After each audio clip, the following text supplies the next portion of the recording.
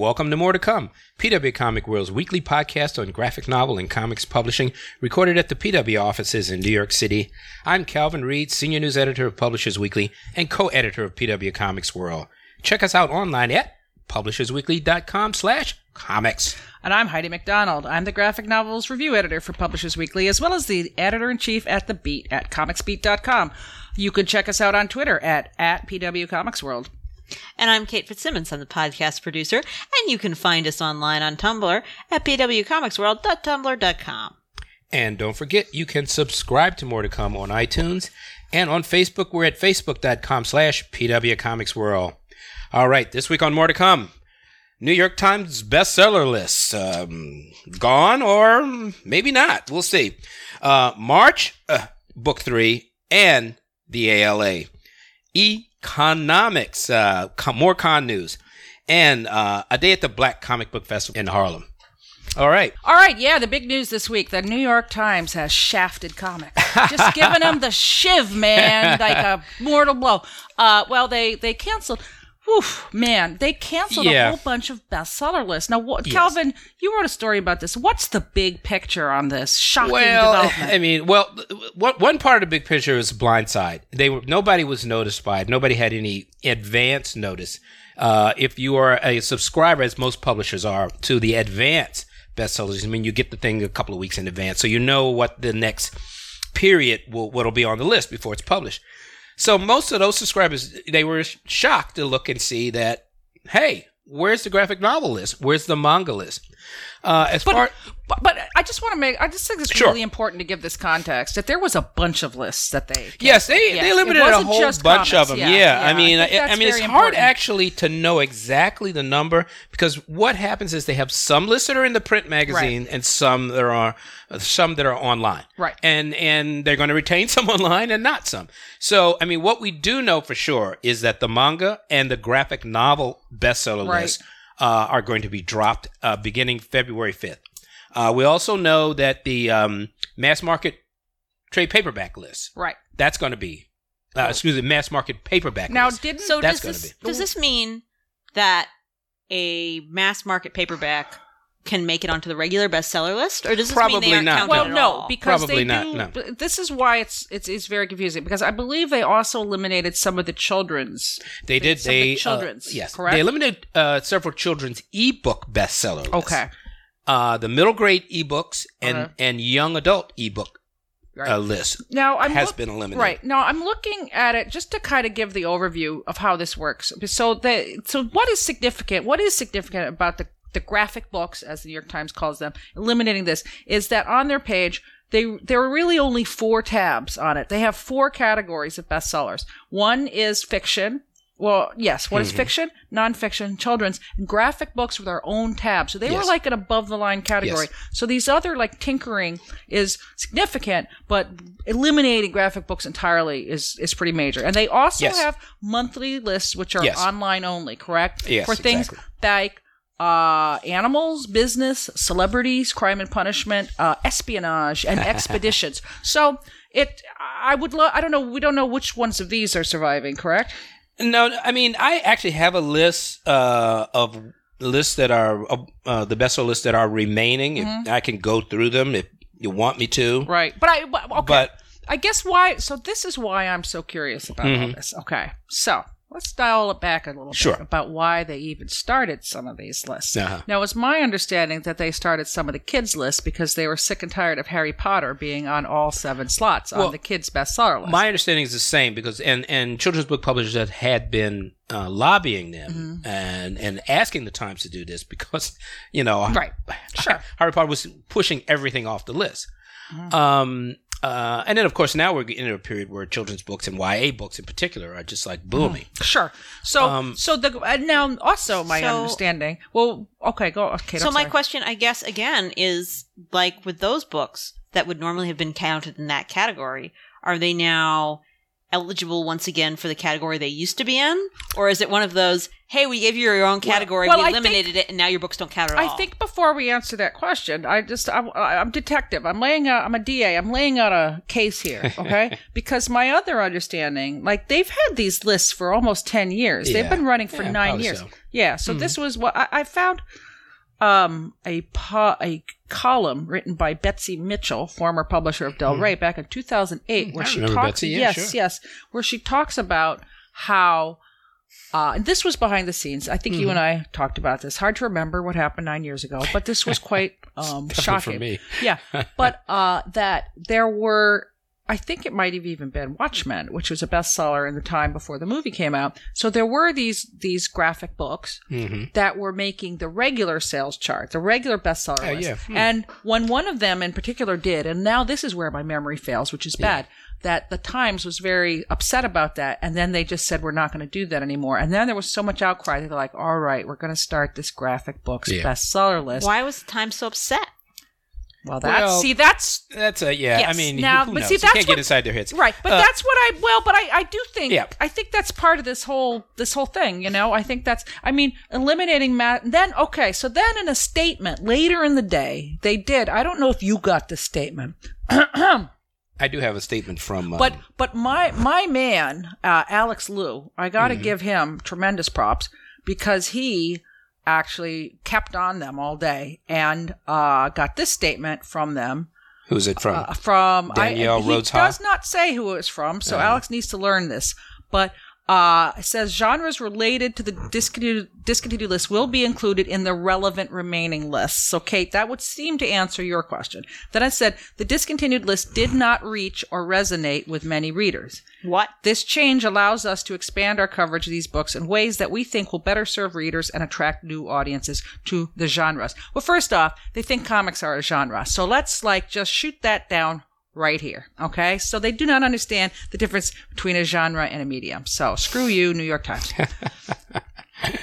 Yeah. Well, the statement I have also says that we will continue all of these genres of books in our news coverage and in print. And other comics publishers have told me that they have been in communication with the Times and heard something similar to them.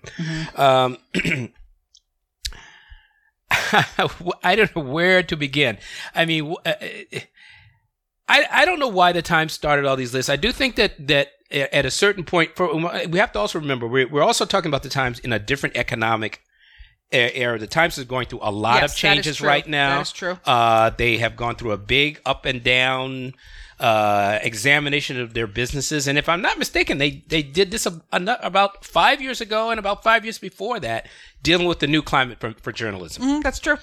And they're constantly looking for new ways to do what they do. I think personally, and this is just really speculation, that I think the new iterations of the Times has looked to be more current, to be, they always want the journalism to be out in front. I think they saw the bestseller list, and a wider variety of bestsellers as serving journalism, as serving their marketplace better, particularly because really comics have been kind of hot news really for about the last 10 years. Absolutely. So to my mind, and this is not from some sinister source, this is from me looking at it, these were an efforts to boost their business as journalists. Now, I think what they've done in this new era where they are once again looking to basically cut costs in a new economic climate, I think they're trying to say, do we need to do all of these lists?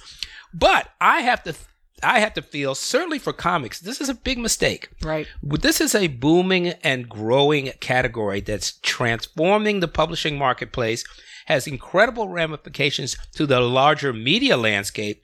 And in addition, the launch of the Times graphic novel list actually coincides with the booming of the category. It does. And I believe we talked about this in the last podcast, that graphic novels were one of only a handful of genres, if you want to call them that, to show increased sales. They're up in double digits. Yes. They're up between 11 to 12% last year. This is so for the Times. No other category showed any growth. No other category in adult fiction. So for the Times to suddenly say this is the time that no one found this list relevant. Now, it is a little dirty secret that to make this list, you really don't have to sell too many copies. No. Yeah. Now, and okay, so this is another thing. Now, let's just plug the home team here. Times lists are based on velocity, not total amount. Okay, well, I want to come back to that in a minute, but let's just point out that, hey, Publishers Weekly also has very reputable and distinguished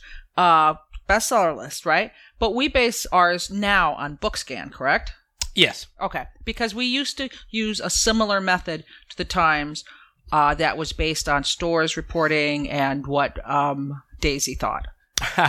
Yes, that was primarily it. Now, we did do a comics bestseller list for a number of years that, if I do say myself, was weighted in a way that I thought was fairly well done, that balanced direct market sales with a BookScan number. And how did you did that, correct, yes. Alvin? Yes, and how did you do that? I did it by finding likely titles in BookScan that had sold really well for the weeks that we did it. I forget, was it a monthly list? I'm sort of forgetting now. I don't think we did it that long, to be honest. I think there was a reason we did it for more than a year, that's for sure. Okay. But it, actually, in those days, and the direct market and the retail, the general book trade, were more of separate universes. They still are now, but there's more overlap. Mm-hmm. There are comic shops that are reporting to BookScan. So you use BookScan as the basis, correct? Absolutely. So you didn't use stores that reported. I use BookScan, and then I use direct market stores. Basically, information I got from Diamond Comics. Okay. To do a weight, because I could find titles that were doing well in the book trade on BookScan, and I could give them extra weight by how they were listed in the direct market in Diamond Comics. So you were really getting I was bringing numbers in that weren't necessarily in the book trade side. Right. So I used that to kind of weight the thing and bring in, basically what it did was bring in more superhero comics. Right. Into the mix. And so I thought I had a decent look, a basket of titles, 10 titles, that, probably would go up and down, but probably most people would get those same 10 titles somewhere in that 10. I think that, if I remember correctly, because I remember it was like when we first started that, we were talking about doing it, because I remember we were going to originally have stores that reported, comic shops that reported, but then that went by the wayside. Yeah, that was what I was going to do it at first, I remember now. Mm-hmm. And then you took it over, and then I was going to use store reports, but anyway, we never got there. But I think we canceled it because we started to just use BookScan. Yeah, well, we canceled it because our access to BookScan became harder and harder to get, and at the time, actually, Publishers Weekly did not have its own access to BookScan, and I had access. Right. That's right. So you were getting. Oh, I see. So you were using it illicitly. So, but I think then we did have. So now we do have. We do have a monthly. Now we do have it. We do have a monthly graphic novel sales. Yes, we do. Chart, which isn't. Which we're going to spend more time emphasizing. Yes, I think in the future. Right. I think in the future we might want to make what's on the PW bestseller list for graphic novel. Maybe a quick look at it each week when we talk about it. Right. I think we should bring a little more attention to it. Well, anyway, what I'm trying to point out is, among the most respected bestseller lists, certainly the Times is the number one. Absolutely. PW is very respected. PW is, and USA Today is also a respected list. Now, Times uses what kind of reporting method? They use velocity? Well, as I understand it, the Times has a variety of outlets that it uses. Supposedly they're secret and based around the country. They report to the Times. But the best way to get on the bestseller list it is my understanding from what I've heard over the years, is for books to sell, a lot of books to sell really fast. And by a lot, it doesn't have to be a super lot. But if a significant number of books sell very quickly, you're more likely to get on the bestseller list. Yeah. Now, you may not stay on there very long. Right. Now, yes, I think one of the things about the graphic novels list is that it has been dominated by Raina Telgemeier for years. I think she's been on it. What is it like? Something like I think every book she's ever done 400 is on weeks or something like that. I mean, she's been on there a ridiculous number of weeks. Yes.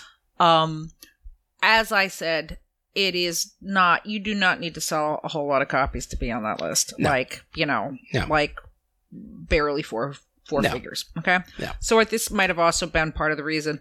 But that said, do you think that things that sell enough that they could get onto the regular bestseller list, were they eligible, will now get on, or will the Times decide that no list is relevant and not include them. I think the Times has been sort of tone deaf in how they've responded to this. First off, they've tried to respond. I will say that they're definitely trying to respond. But I think that's something about, calling it a genre, that ship sailed. Well, there you go. Yeah. This is the thing. I've kind of lost track of what we were talking about here. New York Times bestseller list. Yeah, I meant more the particular thread that we were talking about. Okay. This is where we are. I think comics publishers are really feeling this. I think that there's going to be some effort to reach out with the Times. And we have to remember, other publishers are concerned too. Prose publishers are concerned. But you can, some ways you can make a case. I mean, if you look at mass market paperbacks, that's a category that's in decline, undercut by ebooks for the most part, because the pricing has become so close between the two. Right. I don't know. Do we really check for kids' ebook sales? So what you're saying is like, even among, this is what I was trying to get a feeling about. It's like, I think of the things that were eliminated, it probably did affect graphic novels in an oversized way. I really do. Yeah. I really think this is a category that's growing, that's booming. That we've had a historic year. Just talking about March. Yes. Bestseller lists, and I think Charles Kochman, the editorial director at Abrams Comics Art, I spoke with him, and he I think he had some very good points about this. He says, Look, comics are selling more than they've ever before in the book trade, ever. That's still, the numbers are still fairly small in comparison with the larger world of books. What do you use within a house to tell your other colleagues, to tell your hierarchy, the leadership, that this book is actually a genuine success? Having a list devoted to comics and graphic novels, and manga too, is really indispensable for bringing the category out, to letting people know that, hey, these books have a market. And I think at the top end, just talking about Rainer, we're seeing numbers go up in comics like we've never seen before in the book trade. And I will say, at the Beat, Brian Hibbs has moved his column there, and every year he does a book scan, where he leaks the numbers from BookScan.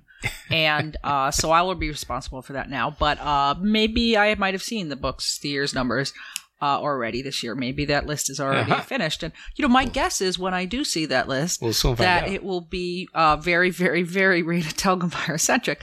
And also other kids' books, all kids' comics on there. But I think these books are actually beginning to sell in numbers that matter. Big Nate by Lincoln Pierce is another one. I mean, we go back and forth. Yes, absolutely. We go back and forth with Wimpy Kid. You can say what you want about it. It's a hybrid. Well, it's a hybrid. Publishing, a lot of prose publishing people try to say it's not a comic. Right.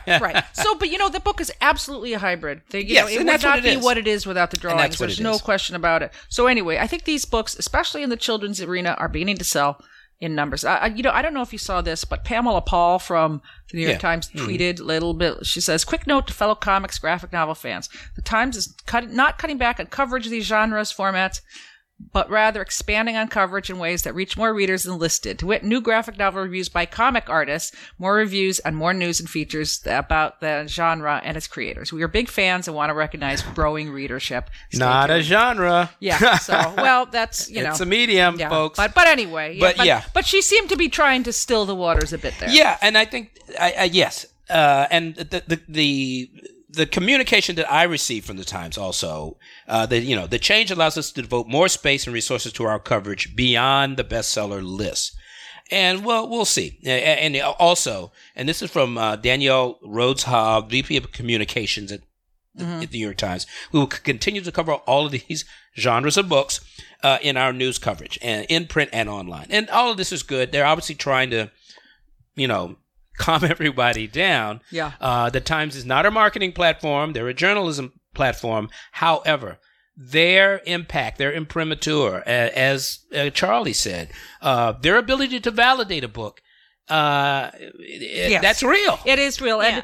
And Kate, I'm sorry. What I was going to say is I think it's also good for context. Yes. Because if you look at the numbers on a incredibly well-selling graphic novel, I mean, not the one that would, the very top number one, but like, say, number 3. That may not look very impressive to someone in the regular book trade. They'll be like, yeah, it's doing okay. And so the context of having that bestseller list and say, yeah, it may be doing okay, but for what it is, it's like right up there. Right.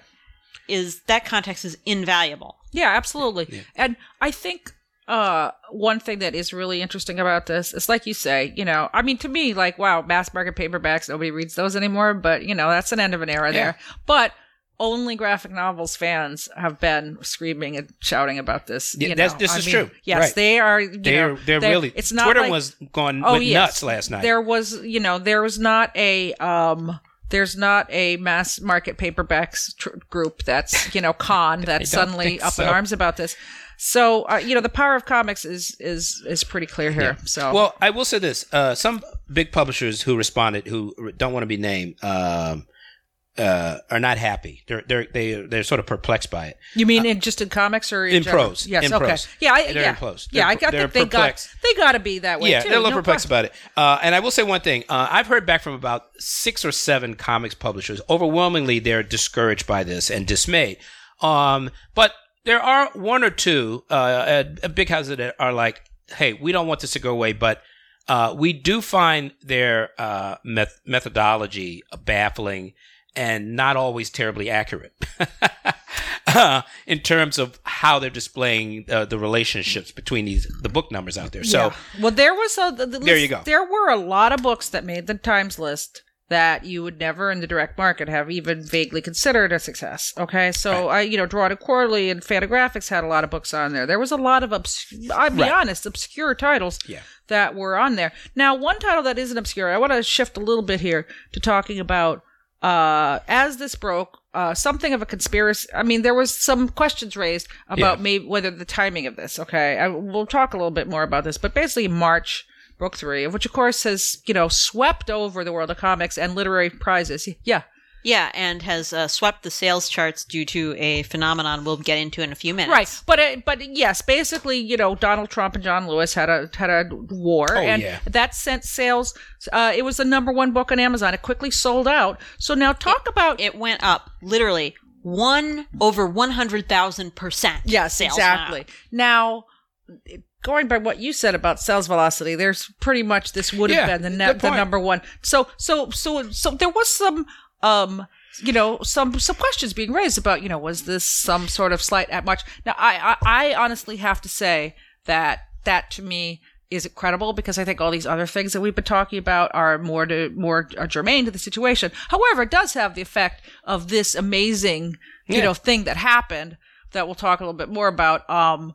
Not being recognized by this chart unless, like, to me, okay, so here's my question, Mr. Sales Velocity. To me, like, maybe the number 1 and 2 books on the sales chart should be March and 1984, because from what I'm hearing, these books are selling like hotcakes in our new era under President Trump. So, this, like, I think... Like, at first I was like, well, there's no way, but but I think this does show, like, the Times methodology. We got to be curious about how it is affected. Kate, you've kept questioning this. I mean, March, well, I mean, let's talk about this. Let's talk about what happened with March. Basically. Oh yeah, well, March got trolled by our president-elect. Well, no. Representative John Lewis got trolled by our president. Well, excuse me. You're right. It was before the inauguration, so it was president-elect at that time. Yes. But excuse me, back you're in the golden age of life as it used to be. John Lewis got trolled by our president. And then immediately sales shot up. Yeah. And it was not like on Amazon over the weekend. It was the number 1, 2, and 3 books. Yeah. the number 2 was another book by him that yes, was not that a graphic was his. novel. That was his His- prose. yes, this is his prose book. Yes, the people- autobiography, yes. often forgotten. Yes. But anyway, so Well, there was some talk that actually Amazon actually sold out of every copy that it had, or It something did. like that. yeah, it was unavailable. sold out. Yeah. It did sell out. It Yeah. sold So, and they were talking about how they needed to print more, Yeah. and but Diamond even released a press release that said, "Hey, we've got That copies we've got in stock, copies, so yeah, if you so- want a copy in March, you can get that." So it was heartening, very heartening. Yeah. So it would be sad. It would be sad to see this, protest purchase not recognized, and I would, like I said, I would be very curious. I think So have we seen the lists for that week yet? are they out yet? Well, it's there's no list in the next one that comes out. So. Well, no, But I'm just but I saying- mean, wouldn't it would, given the sales numbers, it should be counted in the nonfiction bestsellers if there's no graphic Well, novel list to put it on. Well, See, that could be. See, that's what I'm trying. yeah. but I'm that's what saying I wanted to check. Yeah. Like, is there any way to check?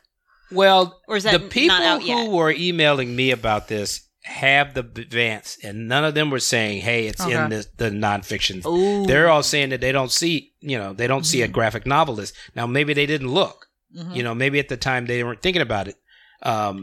So we'll have to get back to you on that, right, folks. right. But this, like just as Kate was saying, because I will say that 8 years ago, and granted it was a very different world in a lot of ways, but also a lot of people at times think the same way as they. There's a lot course of they old did. garters. They're the same people. So 8 years ago, there was a lot of people who did not want to put a graphic novel on the list, and that is why they created this list. That That's then true. became so important to the graphic novel. So I'd be very curious to see if these sales from March are reflected, If it makes if it makes the bestseller list. Makes And it, I would yeah. say I'd be very curious to see our own, our own Yeah. Publishers Weekly sales charts as well. To see yeah, if no, it- that's what if we'll have it- to take a look at, because I see Yeah. they should have a trade paperback, right? It would, yeah, it would be a trade the paperback, paperback nonfiction. trade fiction Being- and paperback nonfiction Yes. will remain online. Yes. So So We'll let's see. see. Well, I'm going to make a bold prediction. Okay, I do believe that they're going to keep some of these genre lists, and I think they said specifically sports, which just blows my mind. But if they do keep some of these genre lists online, I predict that graphic novels will be one of them eventually. That's my prediction. I'm hoping that the Times takes another look at this. Yes. If there was anything that it would seem like that's a pure positive, is having the graphic novel bestseller list. They really have a huge hand simply by doing their jobs at growing this category and really, transforming American literature. So I don't understand the problem. Well, why do they not like graphic novels so much? I mean, given that you look at the bestseller list and you see so many. You mean graphic books, Kate? My mistake. But I'm just trying to say that's part of the issue right there. Yeah. Comics have a very tarnished, and we see this ourselves. We've talked about this on this podcast over and over and over again. It's a real generational shift. Yep. A lot of older people in the publishing industry, in all different wakes of the publishing industry, do not appreciate graphic novels and see them as still the filthy superhero trash. What I don't understand is that, like, when you look at the bestseller lists for fiction, most of those books you could not describe as anything but pulp, and yet it's okay for them to be on the list. Well, I'll tell you, this is, if I may, I think one of the issues we have here is this, that we're in a period where there's great support and embrace of the graphic novel Yes. concept. Yes. There's the great New Yorker cartoon of a couple of years ago of two people coming out of a bookstore and saying, "Oh God, do I have to pretend to like graphic novels now?" So I think we're in a certain way. What we have is our people in leadership positions who are all for the graphic novel, except they don't actually read them themselves. Right. So there's a missing component in their support. And I do think there's sometimes a tendency to think that it's great and not a real book. Right. I think that there's some that continues. There's some skepticism still. Yeah, there's definitely still some and skepticism. they don't see it as animosity. They just see it as, a pure, value concept. Well, everyone knows prose books are real books, and the other Right. books, these are nice, but Right. these are real books. Right. At the end of the day, I think that sometimes it has to keep coming back around in front of these gatekeepers and reminding them that these are books like every other book. Now, so is this basically the whole rap's fine, but it's not actually music thing. Yeah, absolutely. well, totally. We could certainly do that. And, that exists in the poetry world, too. Yes. This is poetry and rap is some other thing that goes on. when people open and close their mouths. If you remember when there was, if you're old like me and Calvin, or old like me, can't speak for Calvin. But if you look at the old bestseller lists in the New York Times, like way back in the day, like in the 80s, they really only had 4 or 5. There was the bestseller fiction, hardcover bestseller, hardcover nonfiction, and then there was a trade paperback bestseller list, which, back then trade paperbacks were not the huge force they are now. I mean, mass market was more. Mass market was the big, thing. way bigger, but trade was coming out, and I do remember specifically that on the trade list every month was nothing but Garfield, and what else was big then? Doonesbury, maybe. I mean, there was these. When I got into publishing, it was Cliben. Yes, Cleveland. Yes, the great Cleveland. However you say his name. This trade, let me tell you. Every book he had went on. I mean, this is probably was before you were born, but I'm telling you, this trade book bestseller list would be like nothing but comic strip collections. Yeah. Week after week, year after year. And they finally had to change it because, again, they didn't like the fact that it was nothing but Garfield. So, and A Thousand Things to Do with a Dead Cat. Yeah, like mostly books about cats. It was cartoon books about cats. But Cleveland was huge, and he had a series of books, and they all would go straight to the bestseller list. They're so amazing. He was great, But yeah, like Bloom County was on there eventually. Well, all of the collections of the syndicated comic strips. Yes, they were huge. They were huge. Yeah, but Doonesbury as well. But they did. But they also had to get rid of that. So they created a whole new nonfiction list that was called like How To or something, so that they would have books that weren't Garfield. All right. Yeah, I guess this whole picture is strange to me because most of the books that I buy in actual paper format are either graphic novel or science fiction or fantasy, in which the paperback reigns supreme. Right. So to be like, nobody buys paperbacks anymore. I'm like, but that's all I see in the bookstore. Because I'm not in the other parts of the bookstore. Mass market paperbacks are what's really taking the hit because of the price differential. And also, they don't publish stuff in mass market like they used to. I mean, when I was a kid, you wanted James Baldwin or John Updike, you could get those little $5 chunky paperbacks. But, now it's... Or let alone you spend, like a little $5 romance novel or a $5 thriller or something. But the category threw it into your backpack or your purse. The category had a really wide range from complete trash to literary classics. Right. But it's not so much like that anymore. Now it's the non-prestige stuff. Well, listen, just to wrap this up, the Times effed up. I think so. They did. I mean, maybe by killing mass market paperback had a reason to do it, but graphic novels, it's one of the fastest growing categories, people. So it's not going to fly. And let me segue. I'm going to segue now. Are we good? Okay, let's segue to talking about something that happened earlier this week, which was the ALA meeting, where they give out all the awards. And in past years, comics have done quite well. And this year was not an exception. And I know we've mentioned it every week here, and we've just mentioned a whole bunch, but guess what? March Book 3 was, again... we can't get away from this book. You cannot get away from this book. It won 4 major awards, including the Prince Award, which is like the Newbery for YA books, right? It's the best YA book of the year. Yes. Essentially. It won the Silver Award for... The Robert Siebert Award. Yes. It also won... for information, the best information for book. kids. Yes. And then it won the nonfiction award... The Yalsa. For young adults. And it also won the Coretta Scott King Book Award for books for children and young adults that demonstrated appreciation of African American culture and universal human values. Yes. So anyway, this book could not be honored anymore, really. Yeah. No, it's just... First time a book has come away with 4 awards too, by the way. Yeah, it was just a record smasher.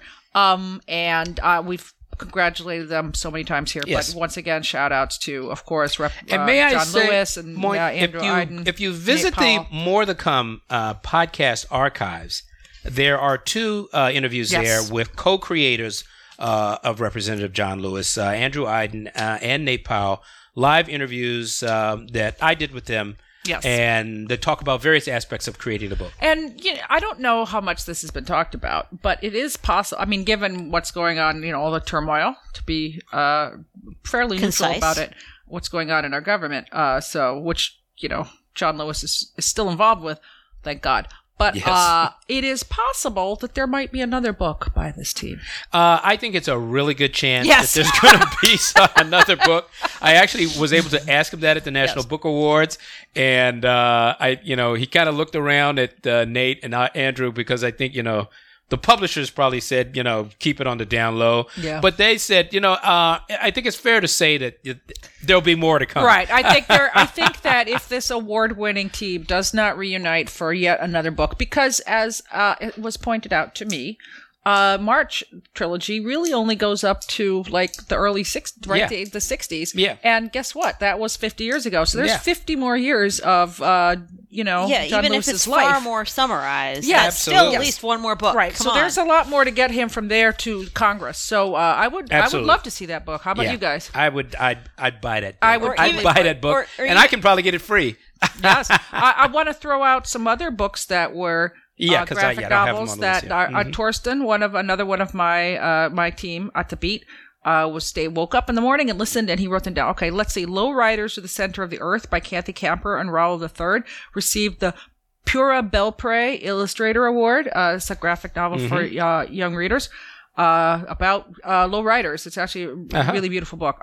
We Are Growing by Laurie Keller won the Geisel Award for the best beginning reader book. It's a good one. This one blows my mind. The Odyssey Award for the best audiobook for children and young adults was won by the audiobook adaptation of Nimona. Now, I did not even know there was such a thing, I had no idea. but it has interesting. won that. Yes. I missed that. Yes. Let's see. The Alex Award is given to adult books which appeal to teens, and Ryan North, who's a very well-known cartoonist, he writes Squirrel Girl and many other things. He wrote a book, Romeo and or Juliet, a choosable path adventure, and it won that Alex Award. And Vera Brosgol, a cartoonist, many times, she received a Caldecott Honor citation for her book Leave Me Alone. It's not a comic; it's an illustrated book, Yeah. but certainly Vera Brosgol is she's well known in the she's very comics. well known as a Yeah. cartoonist. So, it's certainly very common for graphic novels to do well at the ALA Awards. The Yalsa list also came out with a whole bunch of books. Yes. But it was a great year, and of course, March triumphed in ways that probably we won't see for quite a while again, Yeah, if okay. ever. Well, congratulations. Yes. Yet again to the March crew. Shall we segue to All right. economics? Okay, well, Oh, boy. a couple of things. I know we've been talking about this every week here, but there's so many developments that are happening in this world. And there's so many different facets. Yeah, to there's it. so many facets. Well, here's an interesting one. So I think we're really starting to see with Wizard World did something really, really bizarre, in that they send out a letter to all their vendors and said, we won't take credit cards for your booth anymore. So if you want to buy a booth, like they have all these shows. So say you want to reserve booths at 4 of their 20 shows, you need to send them a check for the amount of money, which seems cash. or You can cash, give cash. or a cashier's check, which is the equivalent of cash, or a money order, because it's everybody sends out money orders and checks, right? Is that how everybody? But they'll does it? take a personal check? Yes. Yeah, Right. what is this, 1975? Well, So basically, they're acting like a dodgy Chinese restaurant yes, exactly. that can't afford their credit card bills. Well, I was told they're like this blew, how we're talking about this New York Times thing. Let me say this really blew up among vendors because they just went ballistic when they heard this. So there's a couple different theories being floated. One of them is, yes, you save a lot of money in credit card fees. It's 2 or 3% over. Yeah. All this money. It ends up being about $50,000, let's say, Yeah. which to me, if you're a company running a business, isn't that much money, but their finances obviously aren't that Yeah. awesome. The other theory is that should they cancel a show, which has happened, the vendors who had purchased a booth would not be able to get their money refunded very easily because it was paid in cash. So, so that sounds... That's not cool. It's a little dubious, yeah. Now, I just got back from Intix, which is a conference for people who sell tickets, but a lot of interest among Comic-Cons there. Like people, yes, it was. I did learn an awful lot about tickets, I will say that. But there was definitely some people involved in the Comic-Con, ticket selling business there, but some rumors going around. So I heard that Wizard World also, the company that does the photos, has also pulled out and was working with them. And Wizard World switched from Ticket Leap to another company whose name is part of Ticketmaster, but it's like the most hated part of Ticketmaster. So that doesn't sound good. Let's just say Wizard has completely shifted all the way they do business.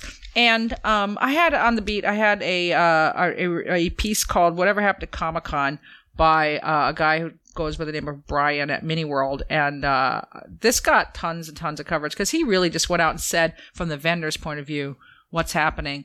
And he said that vendors at all these Comic-Cons, their sales are down. Yeah. Their sales are down about 20% over the past year. And he says it is because there's too many nerd celebrities. There's a glut, but it's also because, people are spending money for these celebrities. And, there's just too much. People don't have. Well, he also says there's too many shows. There's too many shows. Yes. In even the so-called good shows seem to be not making their guarantees, their target attendance. There are too many of them clustered around a single weekend. Yeah, it was a very interesting story. Well, and to be fair, it wasn't all grim. He was kind of giving vendors tips on how you can avoid this problem. So but you can't just take showrunners at their word. You need to do your research and look at the ones that have a history and are not just some guy who's never done a show before and claims they're going to have 20,000 people. That you would be better off at doing a show that doesn't have nerd celebrities that charges you less for the table. Yeah. Right. And you may make more money that way, even if it looks on paper like a smaller con. Yeah. Yeah. So people are just got to get smarter. Just two other notes on the con front. We talked again about Phoenix Comic-Con, how they were making volunteers pay to volunteer. Yeah. Now they're paying people. Now the organizer put out a statement. It's like they're just going to hire people. They're going to hire people to work at the show. They're not going to do volunteers. If it takes 1,000 unpaid people to run your business, maybe it's not a for-profit business. It's. I don't. That's. I mean, some of these narratives, I'm starting to wonder. Really? If you need this much, it's for profit. Virtual You're just slave not labor. Good at making profits. Maybe you should be a nonprofit. Yeah, exactly. But see, the thing is, I feel like the people who are doing this, who want to be a for-profit and are using this virtual unpaid labor, they're in it for the profits. They wouldn't be there if there weren't any profits. That's why they're doing it that way. So, if you can't make a profit on your for-profit business without doing something illegal, then your business is not viable. Right. And, Dragon Con is still pay to work. So we'll see how long that lasts. We'll see a lot more. We're going to see a lot. There's definitely more to come with this. And finally, despite what we're saying about all these issues, you can still put on a first-year show that people love. Fantasy was just held. This was a Comic-Con on a cruise ship. Now, this has been tried a couple times before, but not on this scale. So they basically had people like Scott Snyder, Frank Miller, Amanda Connor, a whole bunch of comics pros. They also had some Walking Dead cast members. They had some of the kids from Stranger Things. They had the same things you have at a Comic-Con. They had panels, they had cosplay, they had dances. Everyone I know, I haven't talked to them, so maybe if I hear different, I'll let you know, listeners. But everybody who I know who are straight shooters were like, this is the best time they had. That's cool. Very cool. It was well attended and everybody had a good time. So there's life in them, there are cons. Yeah. Okay. Okay. Well, I'm going to give a quick recap of Black Comic Book Festival. This is another show, but boy, this is a show. Is a show that's working well. But you see, that's it. There's still room. There is still room for a successful show. And in fact, this show's doing so well. And once again, I think we mentioned this before, and I don't do this to knock the venue because it is a great venue, the Schomburg Library in Harlem. But it's bursting at the seams. I mean, I got there in the late afternoon. It was packed. I mean, you could barely get into it. Wow. That's it. Everyone seemed to be happy. People were selling everything. I saw, a lot of young comics people that I didn't know, Stefan Mateo, Teflon Funk. I couldn't even talk to him. He was just mobbed by fans, and he had all kinds of merchandise to sell. It was really great. These two brothers, Marcus Williams and Greg Burnham, who do this comic, Tuskegee Heirs, fabulous looking book. Beautifully drawn, really interesting. It's kind of based on the Tuskegee Airmen, but it's a science fiction set in the future. Nice. Very beautiful, incredible artwork, a lively action sci-fi thriller, kind of using the Tuskegee Airmen with beautifully designed characters. You got to check this out. Black, the Kickstarter funded comic. Those guys were there. Kwanzaa Oshiyefo. I hope I'm not mangling your name. I only know him as Kwanzaa. I apologize. They were all there. Kwanzaa was there. Curry Randolph, Tim Smith. Jamal Eagle was around, but I couldn't find him. They were there signing. Lots of media was there. It was a great panel. There was a great all day of panels. I only got to the very last one, which was terrific, comics and hip hop, and it had an all-star panel of Eric Orr, A.L. Davis from The Source, who did that back page on The Source. Ron Wimberly was there showing off Prince of Cats. Soul Rebel, which was she was a single woman on the panel. I don't know her work really well, but she was certainly a dynamic personality up on the stage. Daryl McDaniels, Run DMC. So hip hop and comics was literally there. And Jonathan Gray, the professor, kind of the professor of comics. Right, that's right. He was there doing the moderation. Keith Knight was there showing off. He's got a new children's book novel, an illustrated novel. Jake the Fate Keeps the Wheel with Craig Robinson and Adam Monsbach. They were there. I mean, it just goes on and on. How many attendees do you think? You know what? I don't have a head count. I'm telling you, there's some video clips online of the line to get in the morning that is endless. Mm-hmm. Everybody I talked to said it was jam-packed all day. Right. I got there about 3:34, and you could barely get into the place. Everywhere you went, it was really crowded. It's a very small venue. They pack a lot in there. There's also a gallery space for exhibitions. So it's interesting. There's not a lot of exhibitors.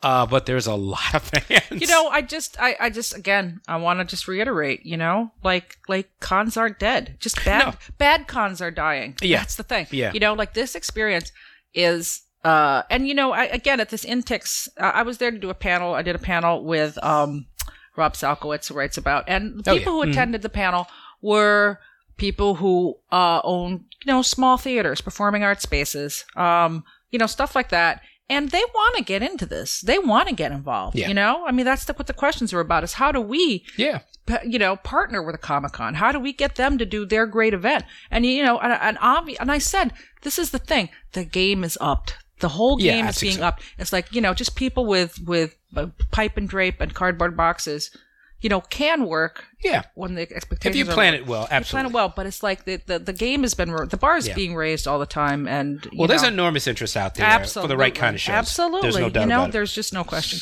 So, right. That sounds great. And from there we're going to move on to the news briefs. Yes.